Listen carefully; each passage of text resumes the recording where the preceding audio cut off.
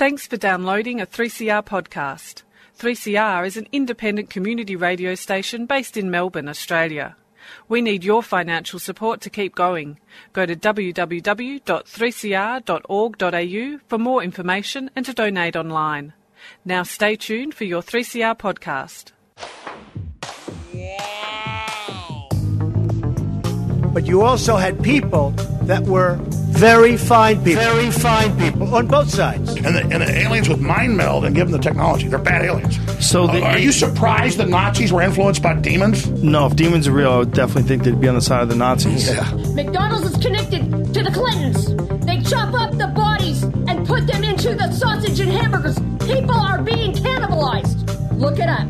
And I'm watching CNN talk about this as violent white nationalist protests. We have done everything in our power to keep this peaceful, you know? It's Pepe's become kind of a symbol.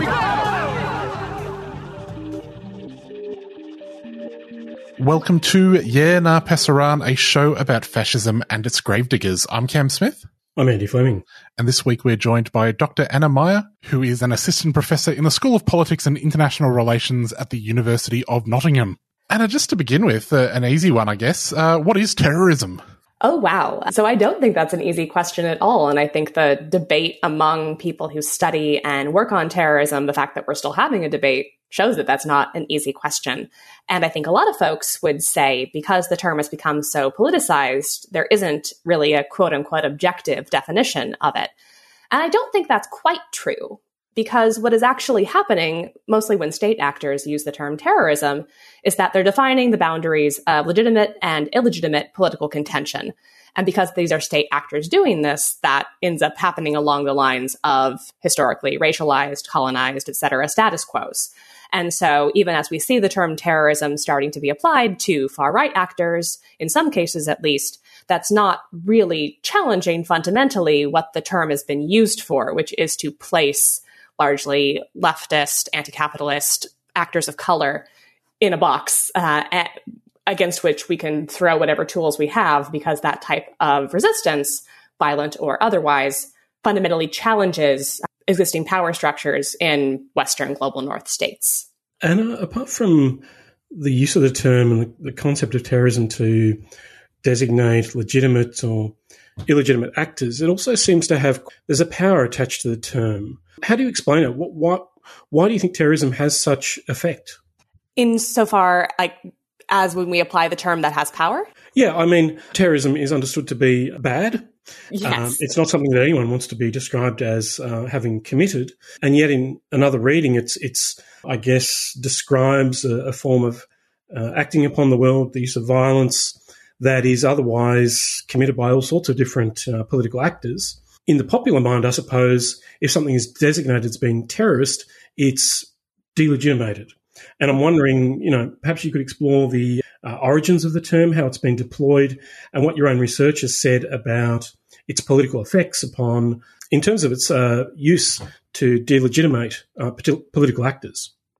Oh, absolutely. So the term terrorism arises from the French Revolution and was originally used in sort of a positive sense as a way of understanding what the French revolutionary state would do to actors who would challenge it and sort of putting power back in the hands of the people. That is very quickly reversed, and the use of the term terrorism throughout the 19th century and well into the 20th century becomes a term that is used against actors who are challenging the state. And so because of obviously the state's interest in its own survival, we have this category of violence that gets applied to people, and it becomes sort of the no holds barred, complete carte blanche. We can do whatever we want to actors that are put in this box. And the state needs something like that as norms around the use of state force start to change. And as it becomes less and less acceptable to simply kill your own civilians, we need a category that puts that back in. And terrorism, especially after 9/11, really serves that purpose. It stokes feelings of fear and anxiety and really existential threat for folks who don't maybe know much about what these actors want or what they're doing. And that is very easily expanded to other actors. And this is something that I see a lot in the work that I do. So the majority of the work that I do involves talking to bureaucrats, policymakers, people with a hand in what we might call counterterrorism or counter-extremism policy, mostly in Germany and the United States. And what these people will often tell me is that while there are legal boundaries around what we can and can't call terrorism from a very sort of procedural sense, at the same time, discursively, how the term gets used really goes to show that there are racial, colonial, et cetera, biases behind it. And what we're actually doing is reinforcing racial structures that show up in other areas of life as well, and drawing on those to say that any potential resistance, any sort of anti-capitalist, anti-democratic, anti-neoliberal sort of viewpoints that might be used to advocate for power for these marginalized communities is not valid, is not legitimate, and really shutting down conversations that, if we were to seriously have them, would draw some scrutiny to how Western states today are organized and who they exist to serve. Earlier this year, you published Terror as Justice, Justice as Terror, Counterterrorism and Anti-Black Racism in the United States. Could you tell us a little bit about what you found when you looked into US domestic counterterrorism policy and Black liberation movements? So in the US and worldwide, there's a tendency to equate counterterrorism among people who take critical views of it with Islamophobic practices, and that is absolutely true. The damage that has been done to Muslim communities in the name of counterterrorism and counter-extremism can't be overstated. And in the US context, a lot of the mechanisms that the state has through policing apparatuses, through what came to be known as joint terrorism task forces, which are partnerships between the FBI and other intelligence agencies and local police forces for dealing with terrorism, that comes out of resistance to Black liberation movements back in the 1960s and 1970s. And what I found in doing this work, and this is drawing on decades and decades of work by Black activists and people on the ground, is that much of the infrastructure that we have nowadays for dealing with mostly, unfortunately, Muslim communities comes out of this era of really heavily policing Black communities and really scrutinizing Black liberation. And you see in discourses from, for example, the New York Police Department and the White House, even during this time, this tension that's coming up between, do we call these people rebels, insurgents, whatever, or do we call them terrorists? And what are the politics of doing that? And over time, it becomes very clear that the terrorist label gets applied, and that becomes justification for using really brutal and outrageous methods against Black liberation actors. In discussing these issues, often the word racism is a bit of a boogeyman that people don't like to mention it. What do you think accounts for the nervousness around describing racist things as racist? So I think there are two things happening here. One, the majority of people having what we might consider mainstream conversations about what is terrorism, what's extremism, what do we do about those things, are white people. And white people are not socialized or trained to talk about racism, because doing so implicates themselves as part of broader white communities within structures that encourage racism, even if they themselves might not be racist or might be trying really hard not to be racist. So that's one thing. The other thing is, in North America and Europe especially, the term racism is equated with slavery, with Jim Crow, in some cases with the Holocaust and the Nazi regime, and those are absolutely racist things. But by sort of exceptionalizing them and saying this is the pinnacle of racism, what often happens is anything that is not quite at that level that gets called racist is viewed as sort of, I'm not sure what the right word is, but decreasing the solemnness and importance of those really awful events. Sort of like, how dare you put an act of street violence and the Holocaust in the same breath by calling both racist. Those are not the same thing. And that's not entirely incorrect, but they are certainly part of the same spectrum of discrimination and hatred against people of color that is enabled by living in a structurally white supremacist society. And even in putting forward that formulation, I can expect that some people at least will be uncomfortable with that because, again, the terms racism, the term white supremacy, those are so equated with the most awful things. To suggest that they might be more everyday makes people uncomfortable. You also write in the paper the curious case of Assata Shakur, who was added to the FBI's most wanted terrorist list in 2013, 40 years after she was allegedly involved in the murder of a police officer. Can you tell us a little bit about that case and why it was significant? So Assata Shakur was a member of the Black Liberation Army, which is a less well-known and more radical offshoot of the Black Panthers. And they were involved in a number of direct action acts of violence during mostly the 1970s. And in the 1980s, Assata Shakur was arrested for allegedly killing a state trooper in New Jersey. All forensic evidence suggests that she did not do this. She has denied it. There is really no case to be made for her as actually having done this. She was put in prison. She was broken out, and she's been a fugitive in Cuba ever since, and has become something of a symbol and also a leading figure in Black liberation movements in the U.S. to this day. In, I believe it was 2012, 2013, she was added back to the FBI's most wanted terrorist list, which is actually a pretty short list. There aren't that many people on it. And she's the first woman, and she's a Black woman, and to this day is only one of two women and the only Black woman on the list. And most other people on the list are associated with Islamist militant groups. And I'm not saying that they all necessarily deserve to be on this list either, but it was quite striking that why is this woman, who is at this point quite elderly, has not done anything violent in a very long time, why is she on this list? And the way that I sort of have made sense of this, and the way that other activists and such have made sense of this, is twofold. One, because she is a Black woman, what the U.S. is doing is drawing on histories of racialized minorities as existing outside of the law, as their political demands not being valid, as groups that should be very submissive. And when they're not, that is viewed as an existential threat to the state. And so at a pretty pivotal time in U.S. counterterrorism, counter-extremism discourse, Assata is brought in. And this is what threatening political contention looks like in the 21st century. It looks like a left-wing Black woman within the U.S. And that is, I think, is a very powerful statement for the second reason. At the same time, the Black Lives Matter movement in just a few years is going to really take off. And this listing of Assata happens around the same time as the murder of Trayvon Martin, which really kickstarts these conversations in the mainstream about police brutality against Black people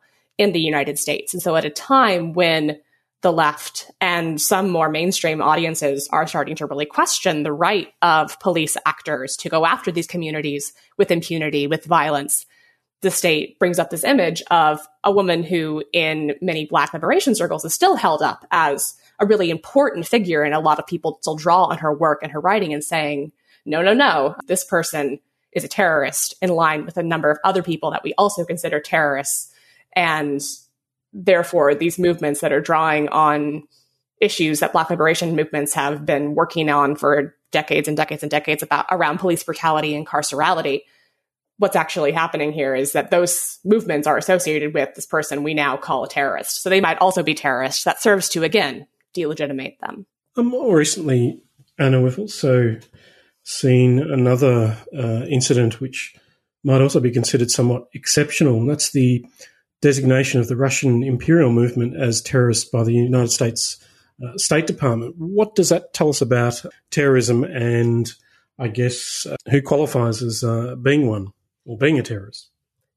It tells us very little, at least if we're interested in sort of emancipatory social justice kinds of goals in this area.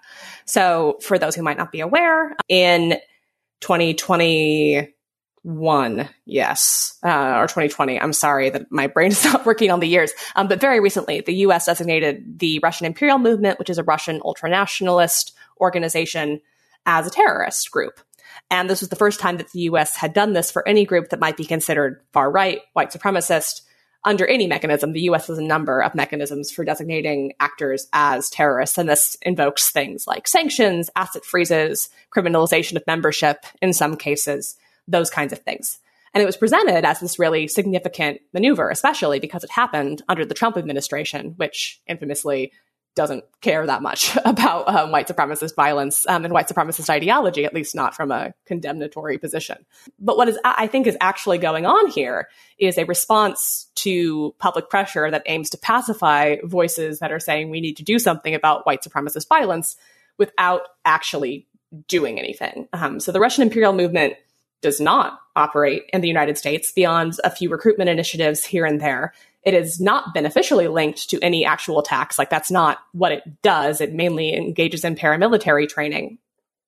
And so in choosing an organization that is not really active in the US, is not a household name, is not involved in any high-profile acts of violence, what the US can say is, look, we're going after a white supremacist group. We're starting to take this seriously, without having to really invest very many resources in doing so, and without having to do any sort of counterterrorism, counter-extremism work on US soil itself with respect to white supremacist violence.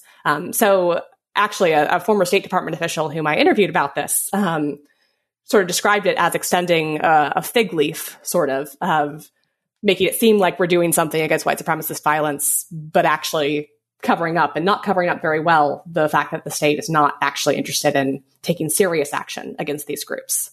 If you were the person who'd made that decision, though, you'd probably be feeling pretty good about having chosen them and not just throwing the dart at the board and pick the Azov battalion instead, which could have been a little bit awkward not too long afterwards.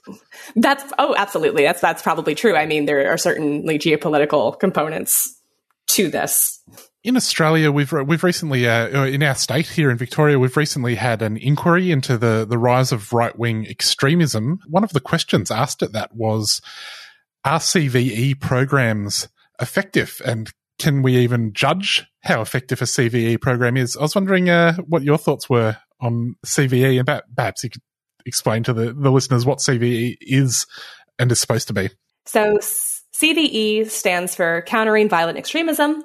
It is an approach to dealing with actors we might call terrorist or extremist that aims to de-radicalize individuals who might be prone to joining groups the state deems terrorist or extremist, or to help people exit those kinds of organizations. And it tends to do that by partnering with civil society actors, local community actors, religious leaders, sometimes in programs that are designed to, and using like state language here, to properly re-educate people to be productive members of society and not to have extremist beliefs. These programs have existed since the 1990s in Europe and more recently in North America and Australia and New Zealand. So the question of efficacy is an important one because, especially with increased attention to far-right violence, there has been more and more money poured into these kinds of programs. And we don't have a lot of research or understanding about how effective they are, in part because it's really hard to assess how many instances of violence, people joining these extremist groups, engaging in attacks, how many things would have happened in the absence of these programs without them versus with them. Like, it's really hard to observe the counterfactual in those cases. We can't like go back and rewrite history in that way. So it's really hard to judge efficacy. But I also think in the efficacy question, there's embedded a normative assumption of it is a normatively good thing to change people's ideologies away from certain things. And I think when we question that assumption, we have to really underscore who is deciding what is and is not acceptable. And I will be quite open about my own biases, like as a leftist, and I don't think it's bad to have biases. We all have them. As a leftist, I am less concerned about people being turned away from far-right ideology as opposed to some other ideologies that these CVE programs have been used to target. At the same time, I think that it's really concerning when we're looking at programs that are designed to effectively like rewrite how people think about and relate to their position as citizens within a polity and what they think political action is supposed to look like. A good example of this is in the UK, actually, with a program that's called Prevent, which is a broad umbrella for a number of initiatives that the UK government undertakes in the name of CVE.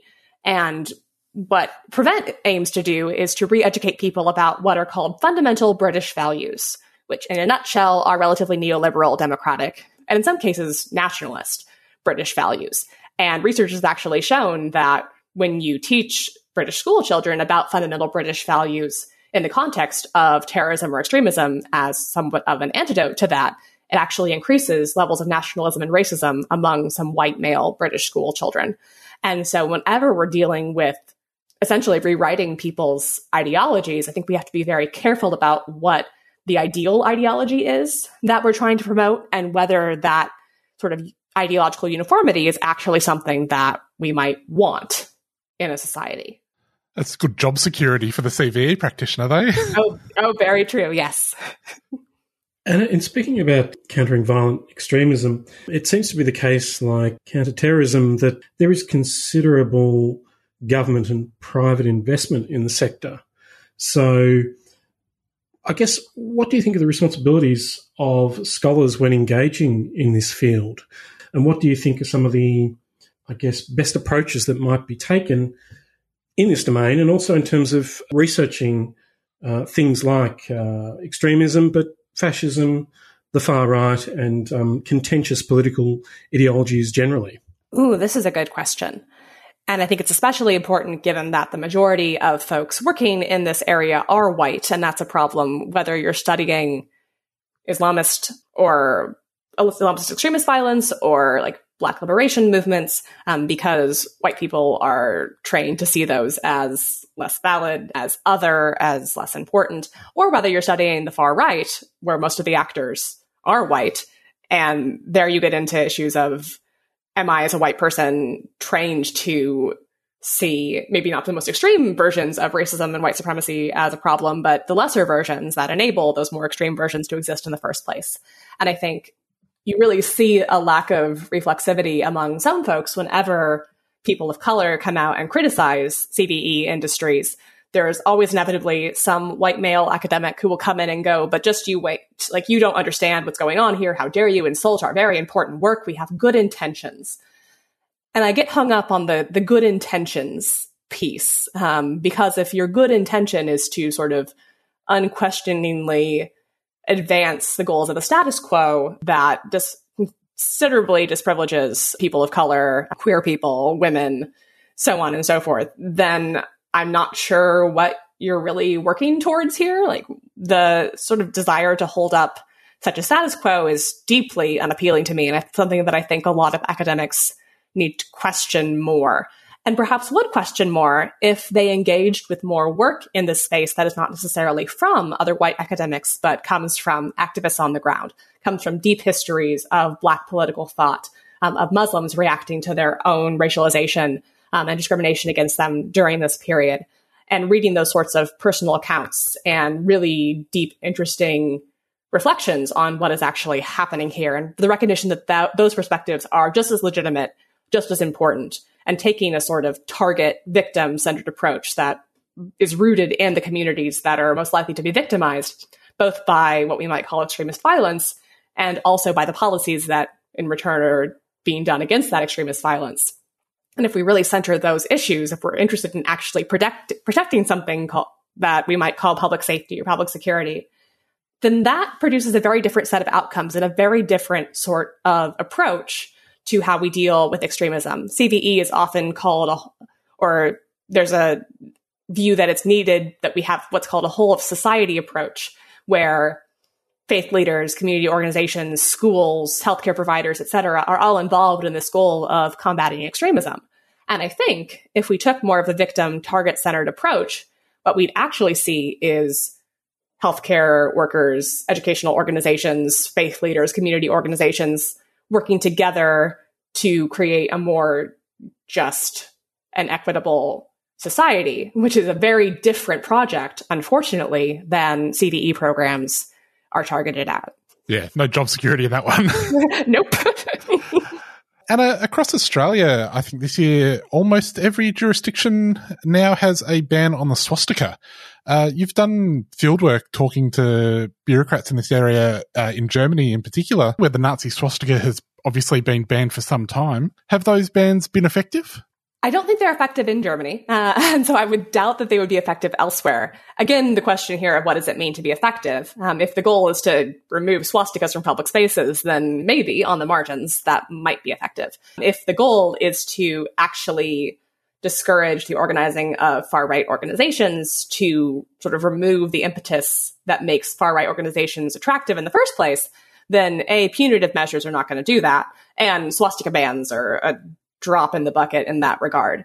I think you only have to look at Germany, a country that has banned Nazi iconography for decades, and look at the surge in the Alternative for Germany, the far-right party, and the number of neo-Nazi protests that continue to happen in the country, the number of neo-Nazis that continue to be found in the police, in the military, in intelligence agencies.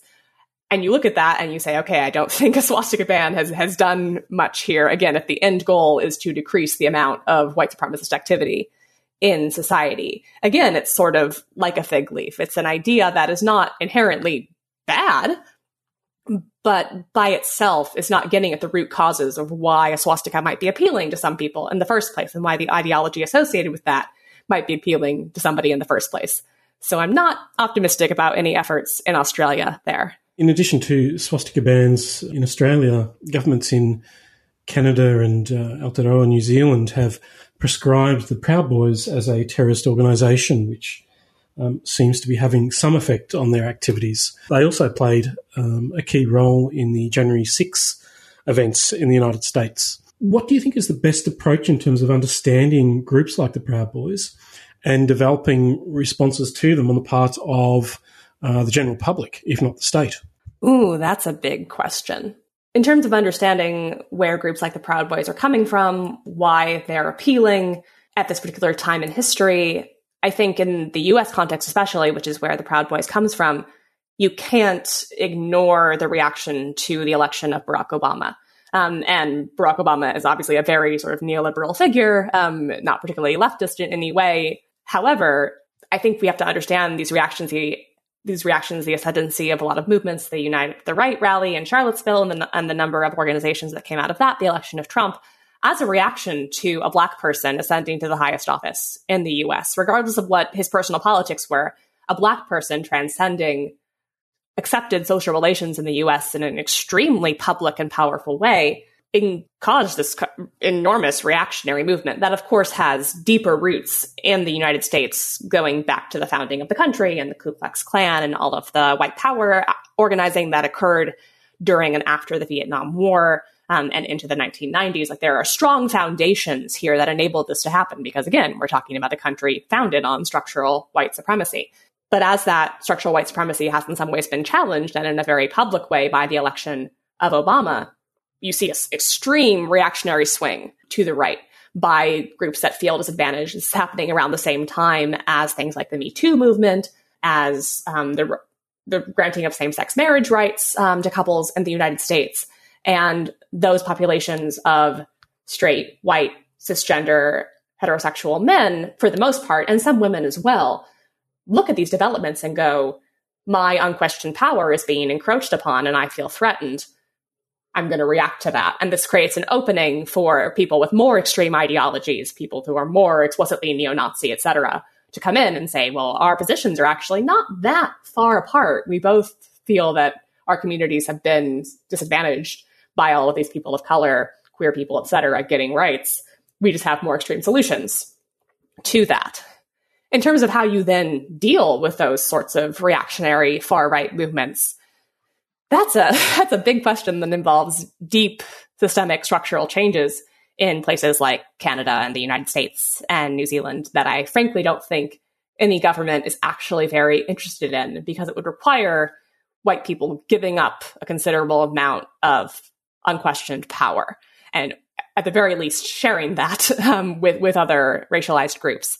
And I think the reactionary sort of politics in response to Obama in the United States really show that there's not much incentive to do that. And I am unfortunately very pessimistic about possibilities here.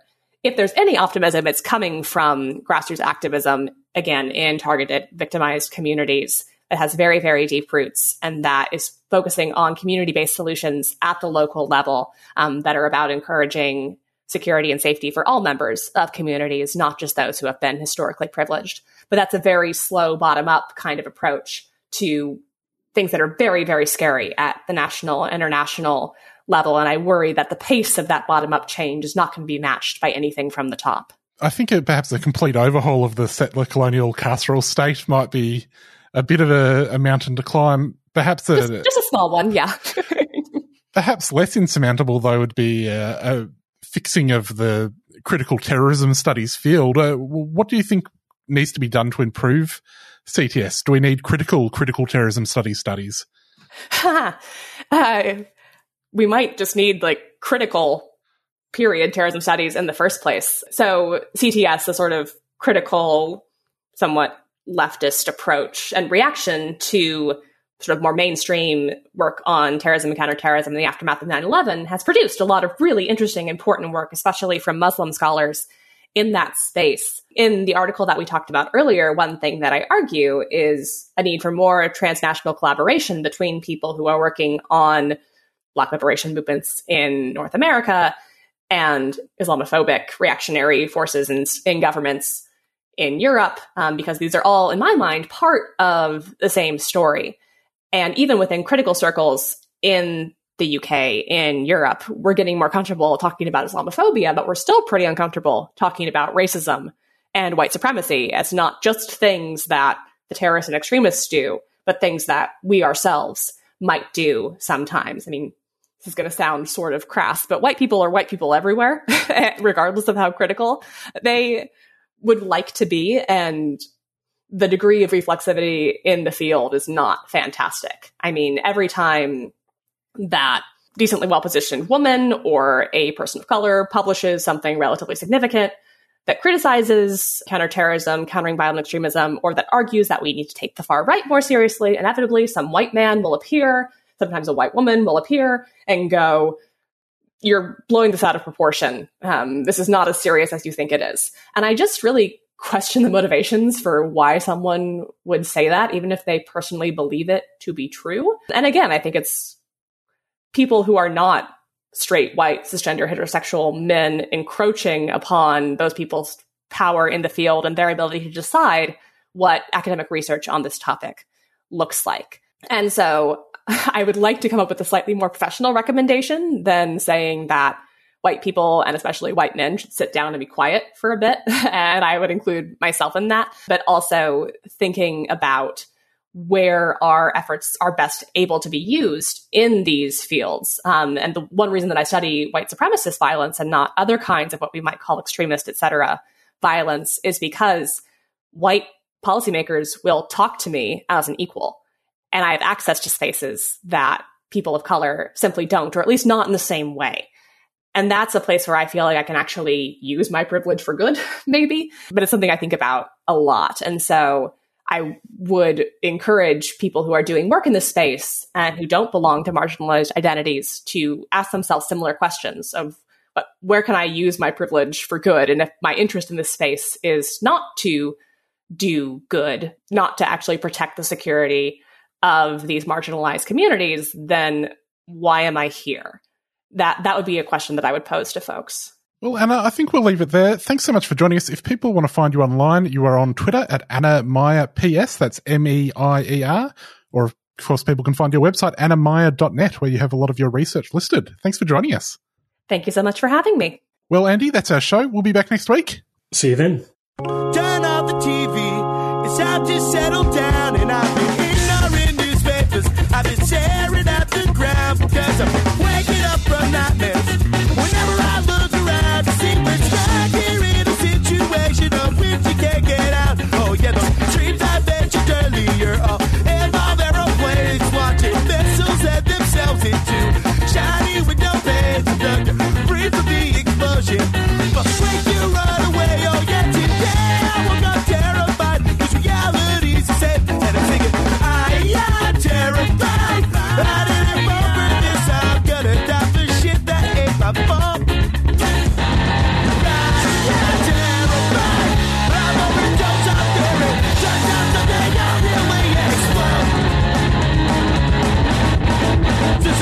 Sunshine and deficit, so we'll roll back civil rights.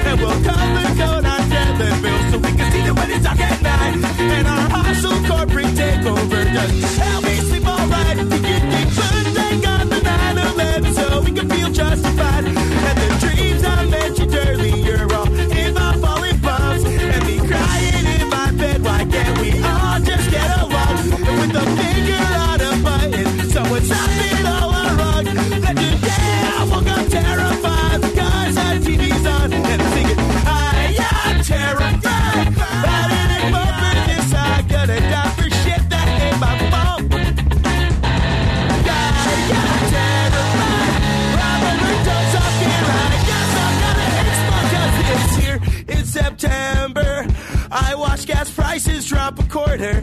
The day after the 10th, we're no safer. The fears all we remember. To honor them is cheaper. To drive to bomb shelters.